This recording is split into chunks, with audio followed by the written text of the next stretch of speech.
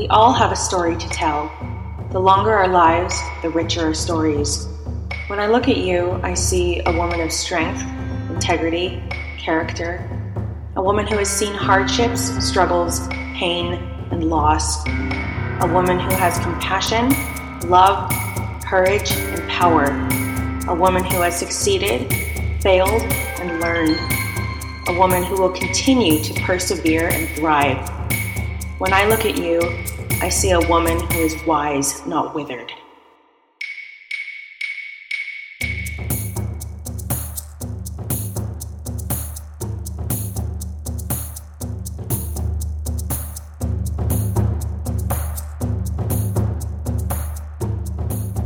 Hello and welcome to the Wise Not Withered podcast. This is season 3, episode 8. So let's dive right in. So my first point is to see the good in people, especially those who want to see the good in me. For this one, I wanted to talk a little bit about how I sent so many emails, just cold emails to random people on the internet. Artists, obviously, not just anyone. But yeah, most of my emails went unanswered, understandably. But there really weren't all that many outright hostile rejections. So just the idea of seeing the good in people and people wanting to see the good in me too. A lot of the people that declined, really no one said what my biggest fear was, which is, oh, your project is stupid. How dare you ask me? There were a lot of people that actually offered to compromise, like make just a character sheet or just one sketch. It actually was mostly the illustrators that wanted to compromise or told me that just $10 for 6 sketches or however many I ended up asking for was not enough, which I totally understood. A lot of people just owned up to $10 not being worth their time. And I agree that $10 is definitely a kind of laughable for the amount of work I was asking, but just thinking about the grand scheme of the whole project, that I do eventually want to recruit 100 people total, and $10 times 100, that's already $1,000 of just my own money. So I feel like that was doable, and also just I wanted people to join, not because, ooh, look, $10, but like, wow, look how amazing this project is. It was just, I phrased it as a token of appreciation. But so I was just appreciative of the people that responded and declined, but wanted to compromise or owned up to why they declined. Like I said in the last episode about ghosting, I appreciate people that own up to a conflict of interest instead of just dropping off and, kind of pretending like nothing ever happened. So the second point that I have is being ultra specific with my plans. And this specifically is talking about meeting up. Not meeting up in person. I never met up in person with any of these artists.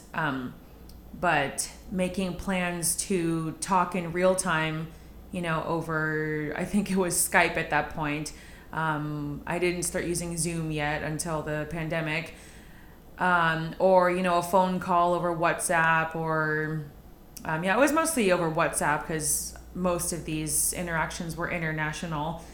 And sometimes I felt like I was being like hella extra with these time slot options. Like I would literally go through my schedule and say, okay, on this day I'm available from this time slot, even if it was like an hour here, an hour there. Like sometimes it felt a little OCD, I guess, or like kind of obsessive to be like, here, I have an hour here, an hour here. But then I've just found like I do that with hanging out with my friends too, or like planning meetings of any kind. It's just, I've realized that setting a time is so much more likely to have a follow through. Like there have been times when I just say, oh yeah, cool, like let's hang out next week. And then they're like, yeah, cool, that sounds great. And then it's like, all right, next week comes around and both of us forget, or even worse, one person remembers and doesn't reach out, or they do reach out and then it's like there's no definite plans and then it doesn't happen. So I always like to be very specific with my plans. Like, this is the time I want to meet, or this is the time I can meet. You know, does that work for you? Does that not work for you? And so that's just something that I picked up from these interviews that I did for another music website that I used to write for many years ago. And that's when I really started interacting with people from all over the world. And I realized just how important it was to get the time zones straight and to say, here's the times that I'm available and here's the times that it would be for you. So just being really specific. And I pretty much do that with all of the plans that I make from anywhere in my life. Like I said, work meetings, obviously. And then just hanging out with friends too. It's like, here's the time I'm available. Does this work for you? So the next point, this one is a lot more personal. So I'm actually in New Orleans right now, Louisiana. I'm starting grad school in music therapy. And I moved here about a month and a half ago. So the last episode, I actually was sitting on my couch right where I am now in my new apartment. So anyone that has been listening maybe realize that it's a different space. Like the acoustics are different in this little living area that I have. So the reason why this is relevant right now, though, is because I am most likely older than a lot of the students here. It's just interesting to walk around on campus again as a student, not a teacher, since I have been a teacher for the last 7 years, and just walking around on a college campus again. And I'm just looking around and just thinking, wow, like these are my peers. Like these are not my students. I'm actually a student here. I'm not a teacher. So yeah, like most of these people are in their late teens, early 20s, and here I am 30 years old. I mean, looking around, I can tell that there are some older people too. I mean, I'm not sure if the older people are professors or students, who knows? But I'm just owning my age, and I'm proudly telling people that I've been teaching for 7 years with no shame, or telling people I feel old or anything for being 30 when I'm going to grad school. And as I've said in previous episodes, and the whole damn point of this project, I am doing my best to really embrace my age and not just automatically feed into this cultural narrative that instructs women to fear and be ashamed of aging.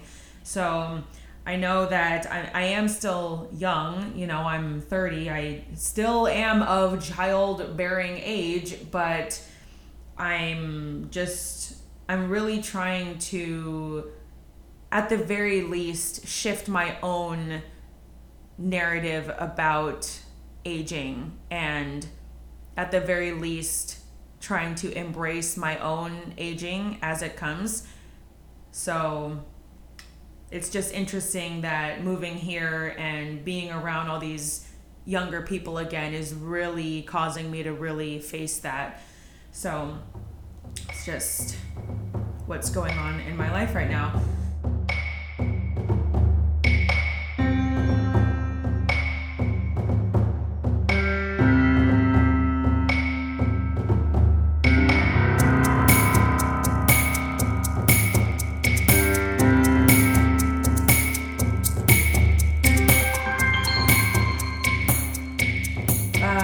the next point is that honestly, I've felt kind of like a fraud many times while doing things for this project, especially in the last couple years. I have felt like giving up a few times, quite honestly, just to be super frank. And I've really felt the sting when other people who have been recruited in the project and have finished their part, or I guess maybe it's not the people that have finished their part, but when I have reached out to ask about their progress, they have just straight up told me that they thought I had abandoned it or that I closed the project. And I'm trying to give myself grace though, and just let it be okay that I'm going at my own pace, and know for myself that I am doing my best with what I have, and that while we still do have a lot to do, we have already done so much.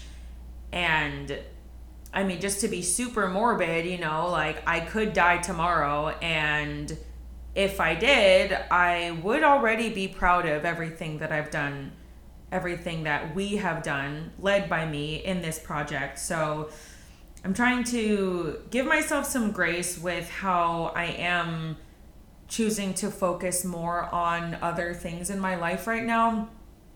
But I'm just giving myself time. And I don't think there's anything wrong with that. There's really, especially because this is just a side project for me. This is not my job. This is not my main hobbies. This is a personal side passion project. It is a passion project though.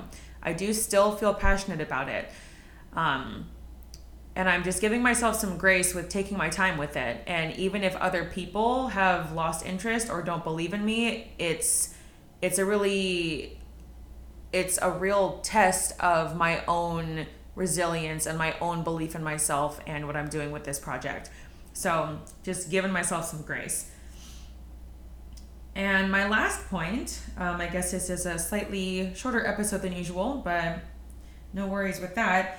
My last point is that Wise Not Withered as a concept is truly becoming a lifestyle for me.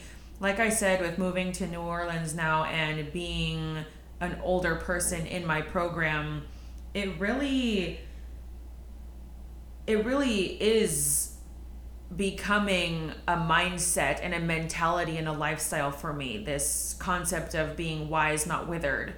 Like, I've already noticed that other women specifically, I mean, men do this too, but not as much, I don't think.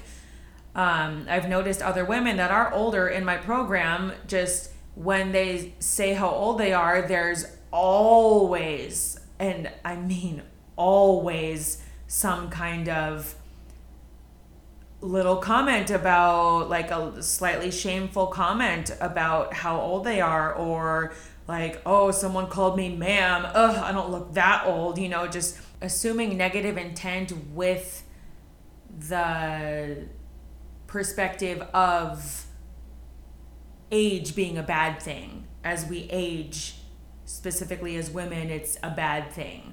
It's this deeply embedded narrative that's just accepted in our culture, and that's exactly what I'm trying to fight against. And so even though I am posting an update of content for this project only once a month, and I know I haven't been updating my social medias as much, which again, I'm just giving myself some grace with that. I will update it more eventually.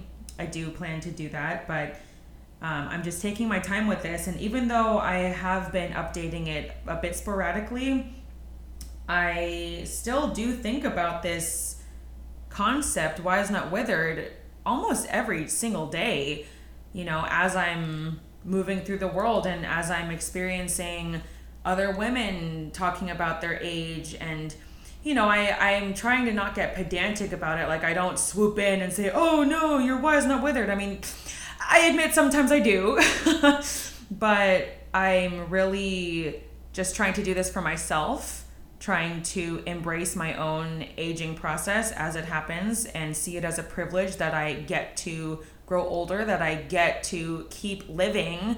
That's really what it is. It's either you keep living or you die. It's like, do you want to just die when you're young versus keep getting older and you're still alive? I mean, it's just, again, it's one of these things that it's such a deeply embedded narrative in our culture that I feel like a lot of people aren't even really stopping to think about why it is that they are complaining about aging. It's just this automatic response that we are just feeding into unconsciously, and that is the whole damn point of this project, to fight against that narrative. And, you know, obviously there is my whole goal of creating all these characters, which I have done, and making all these stories and illustrations also, which have been mostly completed. And then, you know, the next phase is adding in the audio aspect, so voice acting and music, and then making a formidable package and sending it to video game companies. That is the ultimate goal, at least in terms of a tangible product. But really, truly, the ultimate goal is to change this narrative about aging as a negative thing for women as a human race. So that's all I have today. I hope you enjoyed this episode, and I will see you next week, or as I said last week, I won't see you, but you will hear me next month. Thank you so much for listening. Bye bye.